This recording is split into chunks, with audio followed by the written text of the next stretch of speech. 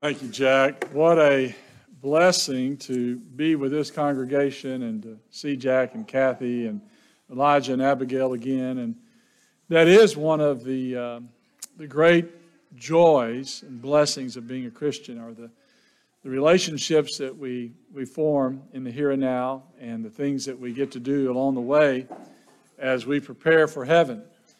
And it is truly a blessing to see people that are like Jack and Kathy that are working hard in ministry, and congregations like you that are supporting them. So we thank God for you. What a wonderful period of singing.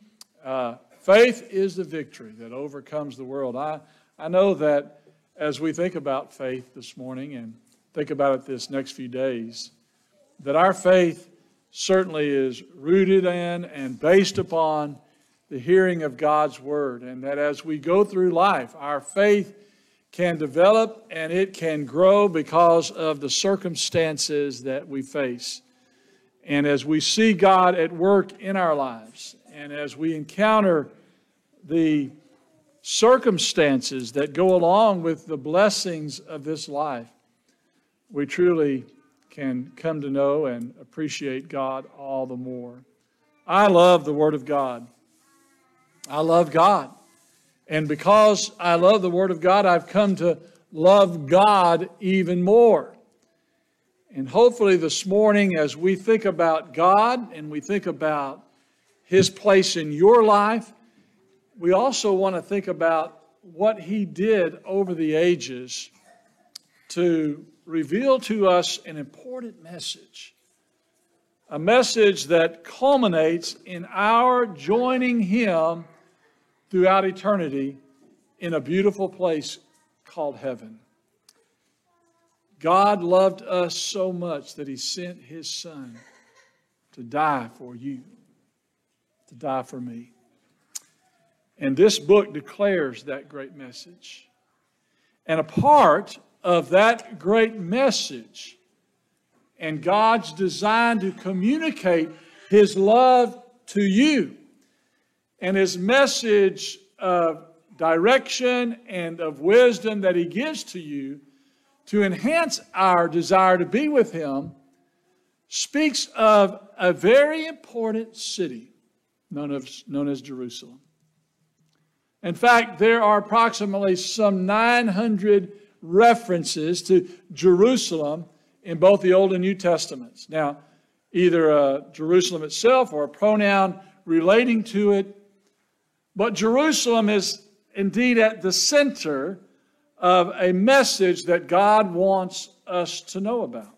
Now, because of that, there are a lot of people today who recognize the central location and importance of this place. If you go to Jerusalem, sitting on the top of where the Temple Mount is located, the Al Sharif, that is known as the Noble Sanctuary, there is this Dome of the Rock. It's a Muslim mosque where in Muslim tradition they say that Muhammad came and ascended from a rock up into heaven to meet with Allah, and then came back down here. They call it the Knight's Journey. So the Muslims hold Jerusalem as a very important place. And a part of that is because they believe in many of the Old Testament scriptures. Then, of course, we know that Jerusalem is important to Judaism, both to biblical Judaism and to rabbinic Judaism that is in existence today.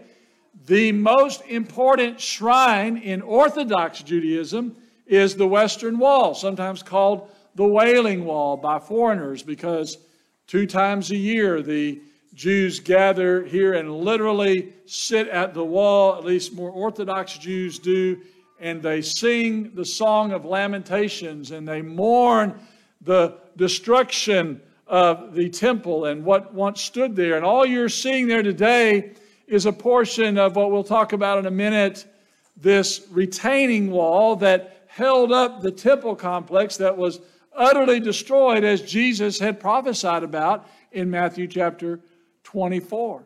So Jerusalem is important to Jews. It's also important to Christians, because it is in the city of Jerusalem that our Lord was crucified, that he was buried, and that on the third day he was resurrected again. So this important city holds for us important archaeological data, but also a geographical one that gives us a historical context for the most important event in all of history. What Paul said in 1 Corinthians 15, your faith is based upon.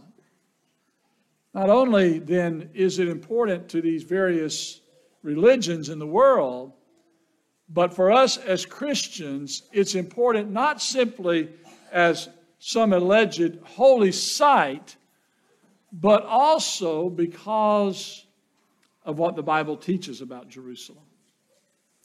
There are many references to Jerusalem in connection to heaven itself.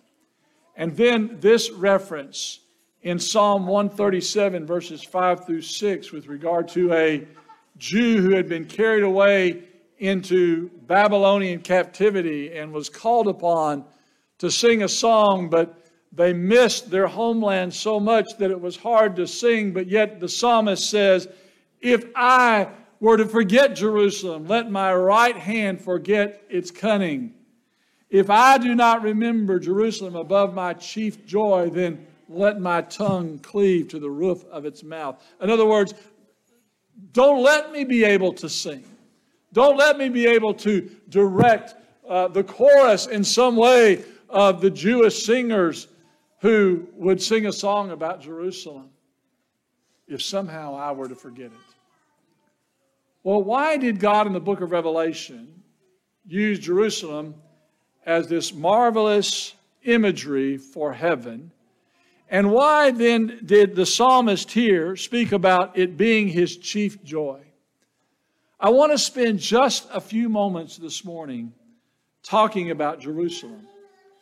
There are some facts and information that you might find rather academic or just a little bit boring. I hope not. Because what I'm going to share with you is going to form the basis of something I believe that's going to enhance your desire to be with God forever. The Bible uses it. Uses the city of Jerusalem to help you see something about what we can expect in the life hereafter. So as we think about Jerusalem this morning, I want you to think about, number one, its location. That God spoke about Jerusalem, and this psalmist appreciated Jerusalem because of where it was located. In a secure location in the hill country. Israel, the land or the territory of Israel from Dan to Beersheba, can be divided up into many geographical zones, but the main ones that sort of go north to south is this Philistine coast area or this coastal area, the hill country region, right here where Jerusalem is located, and then the Dead Sea and the Jordan River Valley and the Transjordan Plateau, and then the eastern desert. But it is in the hill country, sort of off the main trade route that went along the coastal region and on up to the area of Mesopotamia that we spoke about this morning, that Jerusalem was located. You can see in this particular diagram that Jerusalem has these very interesting topographical features associated with it. The Dead Sea being the lowest place on earth, some 1,400 feet below sea level. And then you go up to Jerusalem around 2,600 feet above sea level. So in a small area, this land is quite diverse, but there was this important Jebusite city that David conquered and renamed it or called it Jerusalem, where God's people were located to give them some type of security. Not only security away from the international trade route and sort of off the beaten path, but also on a hill itself, giving them some sort of defensive posture. If you know something about Jerusalem, maybe have been there or have seen images associated with it, you would know that Jerusalem is surrounded by hills.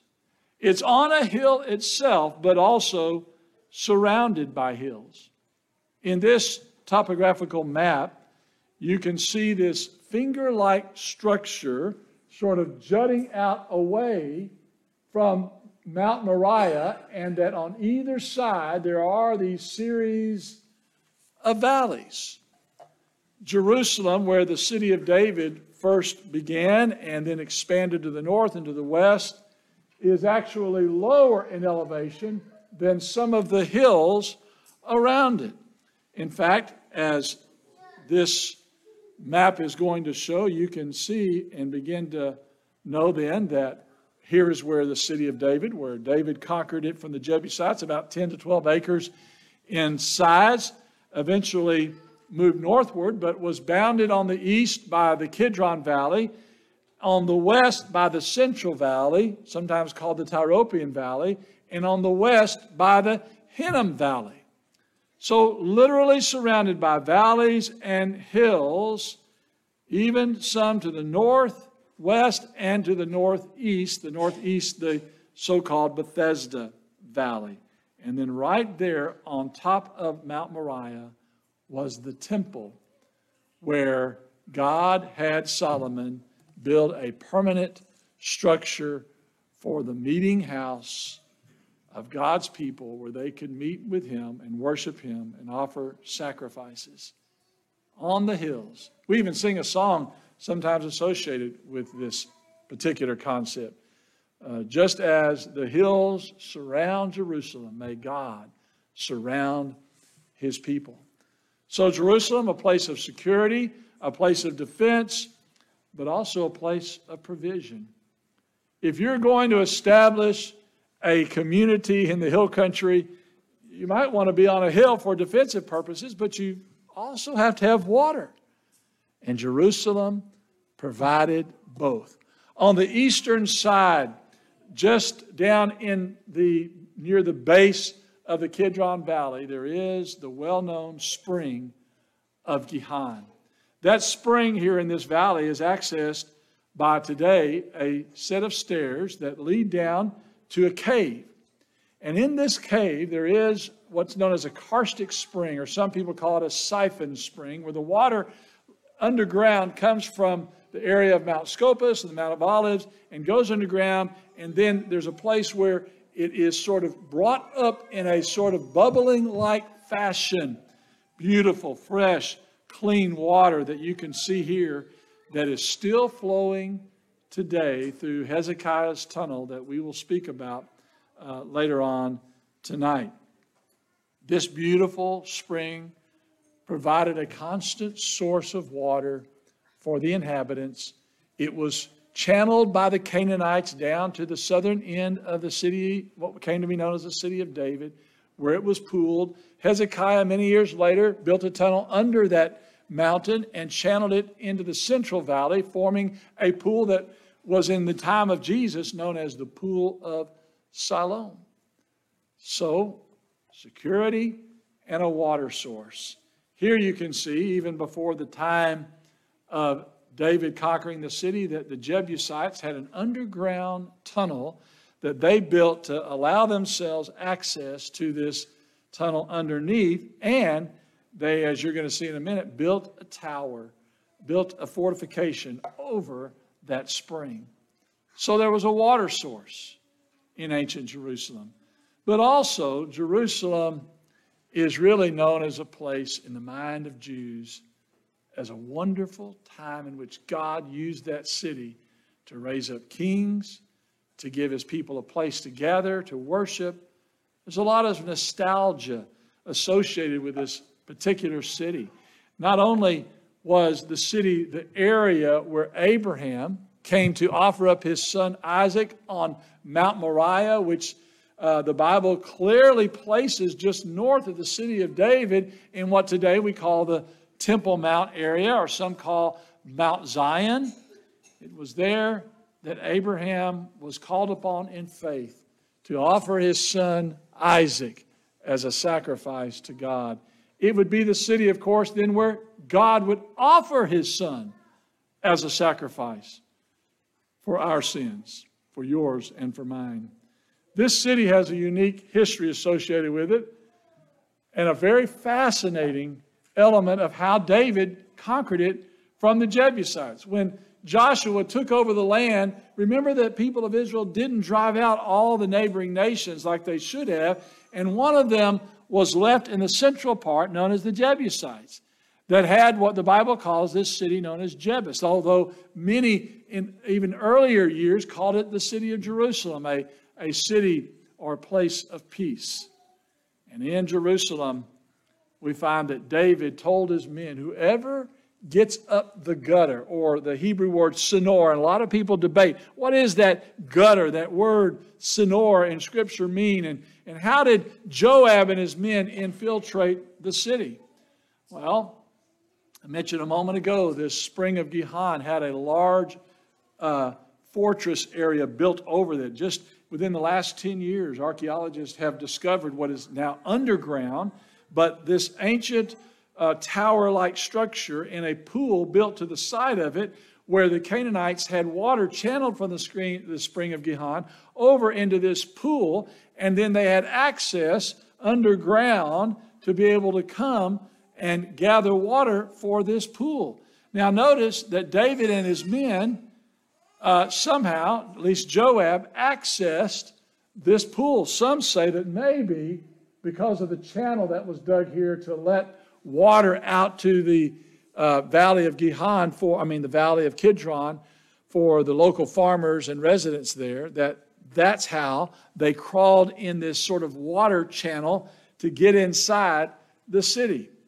Is that the way he did it? We don't know 100% for certain. But imagine how that story lived in the lore, in the wonderful collective memory of the Israelite people in thinking about this wonderful means by which they encountered and got inside these tunnel areas and then into their water source and into the city itself. The city has a grand history that began with, as I mentioned a moment ago, only about 8 to 10 acres on this finger-like peninsula jutting out into these valleys, a natural defensive area that began to expand northward where the temple was located, and then eventually expanded up on the western hill that is today called Mount Zion, and by the time of Christ took in some close to nearly 500 acres of land. So kings reigned here. David, Solomon, Rehoboam, and the kings of the south.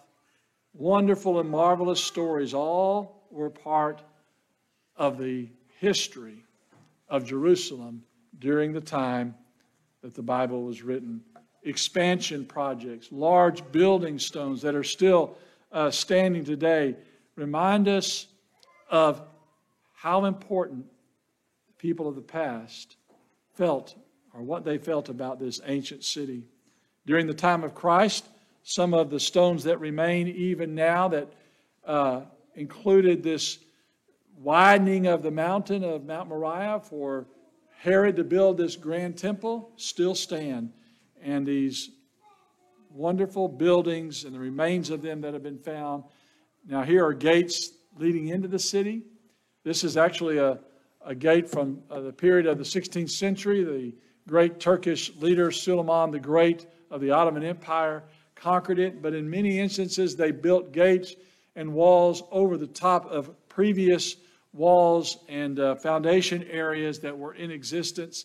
But these gates give you an idea, a little window into the past of what the gates look like during the time of Christ, entryways into these cities. Notice this one, the Damascus Gate on the northwestern side of the city that literally had a road that led out as what people would go to on their way to the city of Damascus, way up north. And you can remember Paul went out a gate similar to this one. Again, this was not that gate, but there is a foundation underneath that takes us back to the 1st century A.D. and the period of the Romans. I just want you to think about the walls, the gates, the grandeur, the magnificence of this place. Some of the stones in this city that was in existence during the time of Christ weigh 600 tons. Most of them weigh about 60 tons, but there is one in the lower foundations that is every bit as wide as this building or this auditorium. Some calculate that it's at least 15 feet wide in depth, and it's about 4 feet high, weighing around 600 tons. Those stones were quarried out of the Judean hill country and the limestone rock that is abundant, hundreds of feet thick, deep in those mountain areas, made with a beautiful edge around them and this flat boss and a frame that was put around them by Herod's artisans. It's a beautiful place.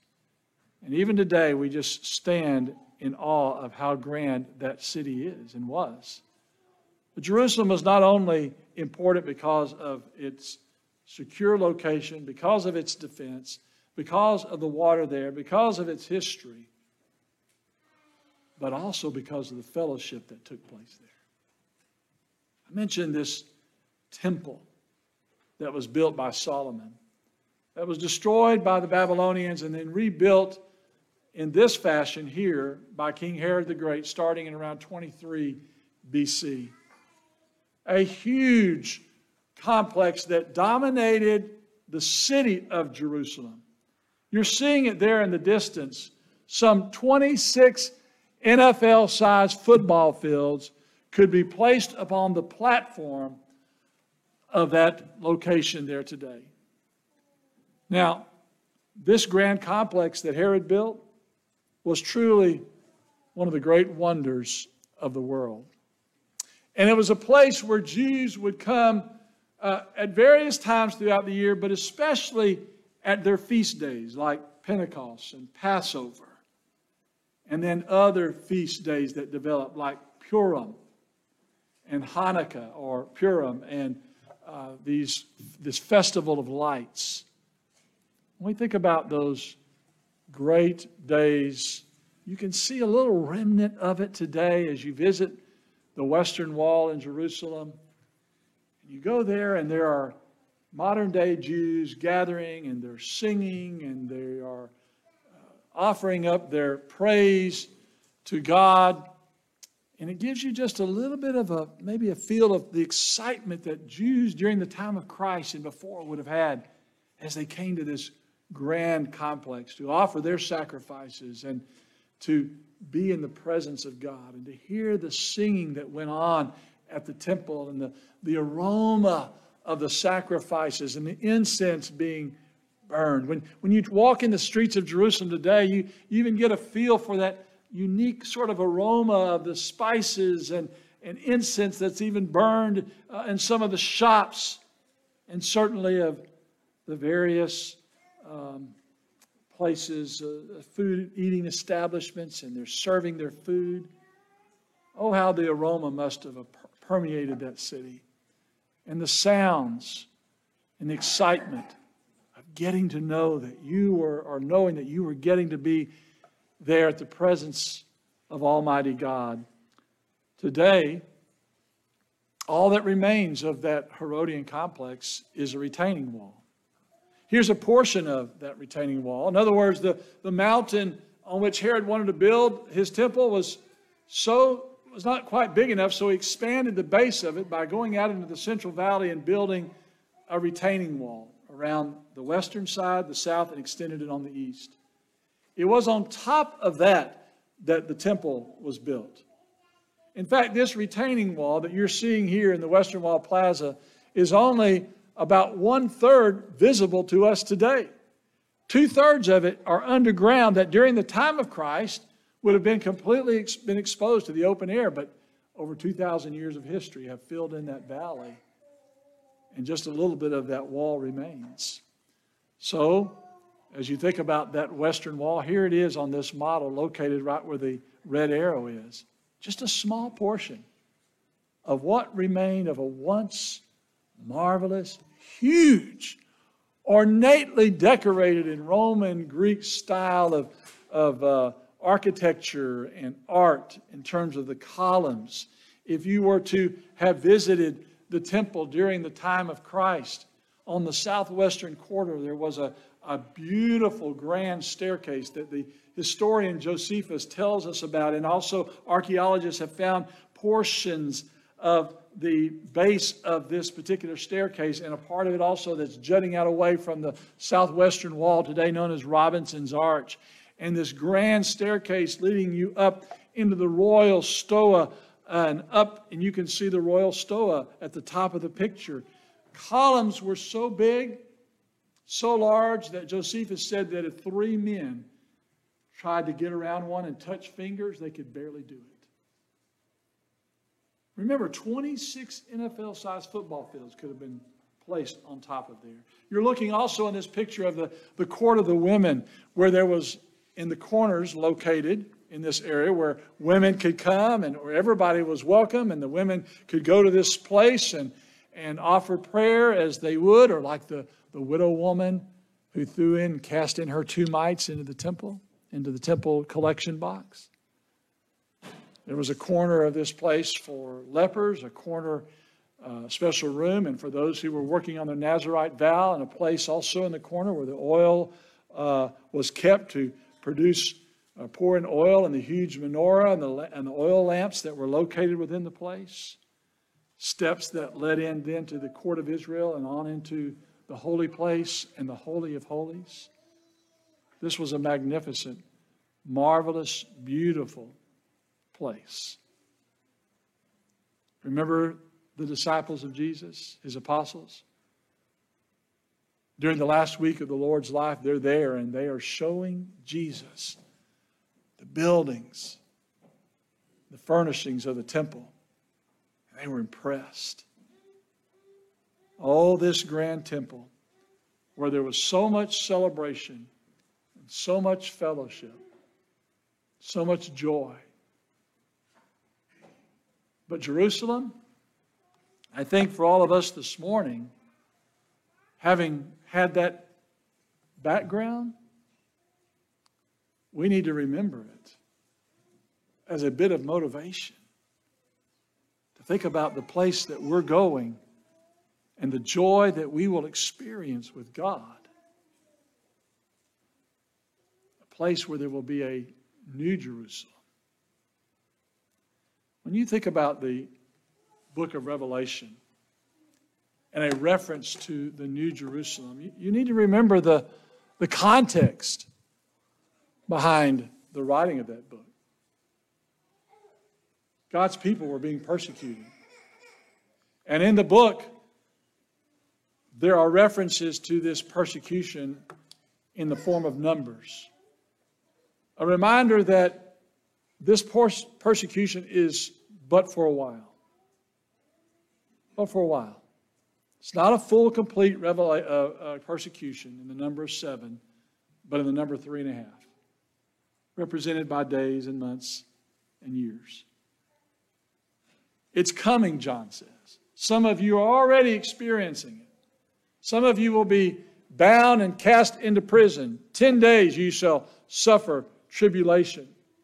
But whoever is faithful, he shall receive the crown of life. And as John looks down the stream of time to see more and more of that destruction or that persecution coming, he is also allowed to see from heaven's perspective what's going to happen to people who persecute the saints of God. And not only that, John is allowed to see what's going to happen in the end. While though, yes, Satan and his emissaries will be destroyed, and this earth will be destroyed, he says, one day there's coming the new heavens and the new earth. And as John looked and saw those new heavens and new earth, Revelation 21 says that I saw coming down out of heaven a new Jerusalem.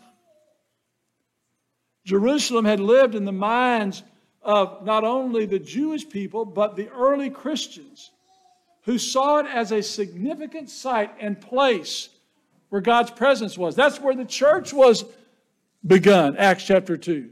That's where Peter preached in Acts chapter 3. The church gathered at the temple early on.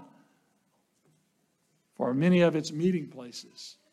It's where Paul would go later on to finish one of his vows as an ethnic or national Jew in his civil law of committing a promise that he had made where he himself was arrested. Jerusalem was very important to Christians in the first century. And so for God to tell people then and to tell all of us that Jerusalem is going to be rebuilt in a sense? What do you mean, God? As we look forward to heaven, this new city? Oh, let me tell you, that old Jerusalem, it pales in comparison. This new wonderful city, the city of my God, spoken of by Jesus in Revelation 3, verse 12, is awesome.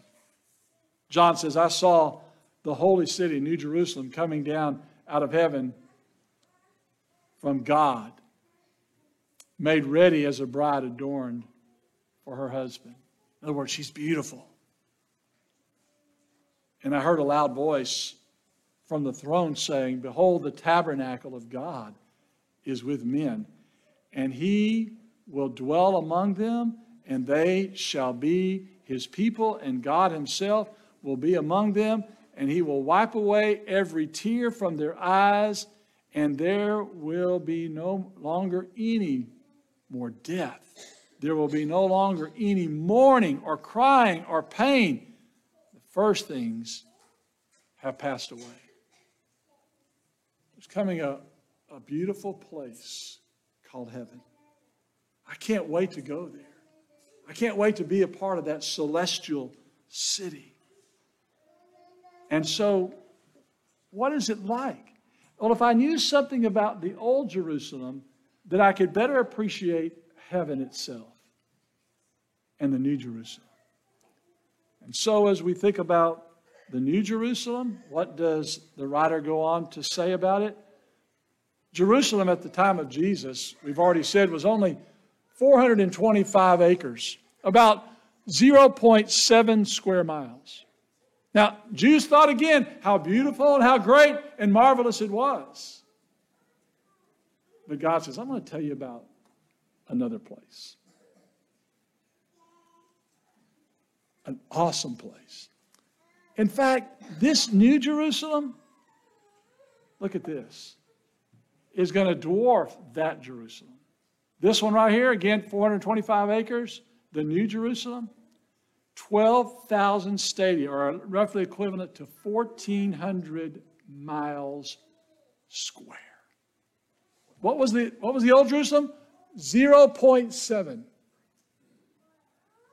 God says the New Jerusalem, 1,400 miles like a cube. 1,400 miles that way, 1,400 miles that way, 1,400 miles that way, 1,400 miles high. Well, if you could put that New Jerusalem on the map today of the world, it would completely cover over Saudi Arabia, Israel, Jordan, and up into Mesopotamia. Just the city. And it would engulf, if you could place it over India, completely engulf India. God says, look, this marvelous place that you're going to, I want you to get excited about it. Okay? You're not just going to be floating around as some sort of bodiless people in the clouds. There is heaven that's going to be wonderful. Now, the literal aspect of it and the metaphorical, people debate and they talk about that. It doesn't matter to me. What matters is that God has described it in beautiful terms that entices me. It says, you ain't seen nothing yet. I love going to the old city of Jerusalem today. There's just something about it. The grandeur of it, the greatness, and I marvel at those stones. I mentioned one of them, 600 tons. Beautifully carved. Look at it. There's how high it is. But in the new heavens, the new earth, the new Jerusalem, instead of these gates, made out of limestone rock. Remember what the Bible says? Gates of pearl. The pearly gates. And instead of streets made out of the limestone rock like they had in the first century, streets of what? Gold. Pure gold. And instead of the waters of the Gihon spring, a pure river, crystal clear, flowing from the throne of life. Not just a small spring, but a river. Pure and beautiful. And you go to Jerusalem, and every day, guess what? The sun sets. There's night there.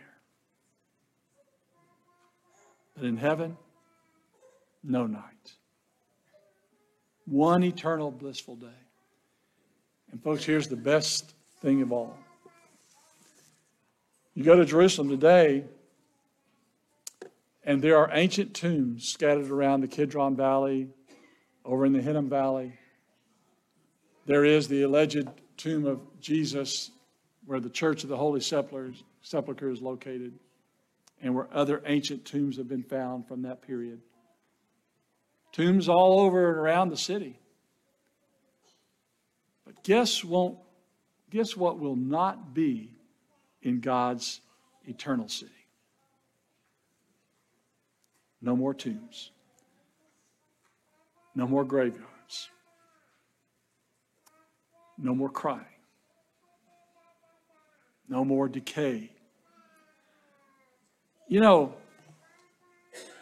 I grew up in the church hearing a lot of sermons about heaven and hearing a lot of sermons about being ready and that, we're going to die. And I went to a lot of funerals. 2020 was a really difficult time for me. And it wasn't just simply because of the pandemic. I lost both my mom and my dad and my greatest mentor as a gospel preacher, all within the space of 9 months. And in November of that same year, while sitting in a church building in a class, just like you are this morning, my heart stopped. And for over an hour, people worked on me to save my life, ministering CPR, broke my sternum and several ribs in my chest. And I lay in a hospital for 2 weeks in ICU. Most people don't survive a cardiac event. Only 7% of people who have one outside of a hospital survive. You don't think death is real to me? I'm tired of it. Been to too many funerals, and then when I've preached the funerals of loved ones, and I've seen the hurt, and I've seen what happens to older people as their body becomes so feeble, and they suffer maladies, and things begin to, break down. And I've seen the hurt that goes on in this fallen world.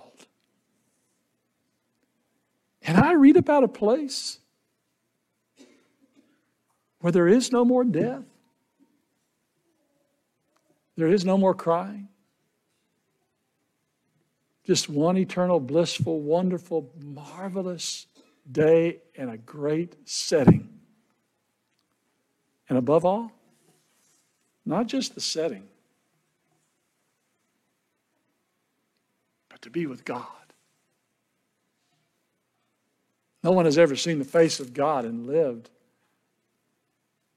But we'll see His face, the book of Revelation tells us. And there won't be any temple in this new city because the Bible says we'll be tabernacled by God. There will be an undescribable, and I can't understand it all completely, but this sort of completely envelopment of love. God is love. And I will be tabernacled by Him. And all of the hatred and all of the ill will and all of the times of my feeling inadequate and all the times of my feeling as though maybe someone didn't like me and all of those insufficiencies will be gone.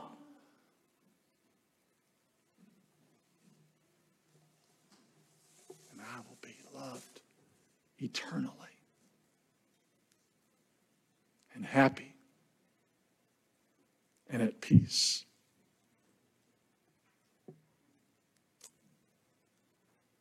I'm kind of homesick for a country that I've never been to before. Are you ready? Don't miss out on heaven. It's going to be grand. And when we, by faith in Jesus Christ, are immersed for the remission of our sins, God puts us in His family. And as we walk in faith, as Revelation 3 verse 12 says, and we do not allow the things of this life to overcome us, then we can be a pillar in the city of God, the New Jerusalem. That's what Jesus said. If you haven't obeyed the gospel, do it this morning. If you need to have your faith renewed, do it right now as together we stand and as we sing.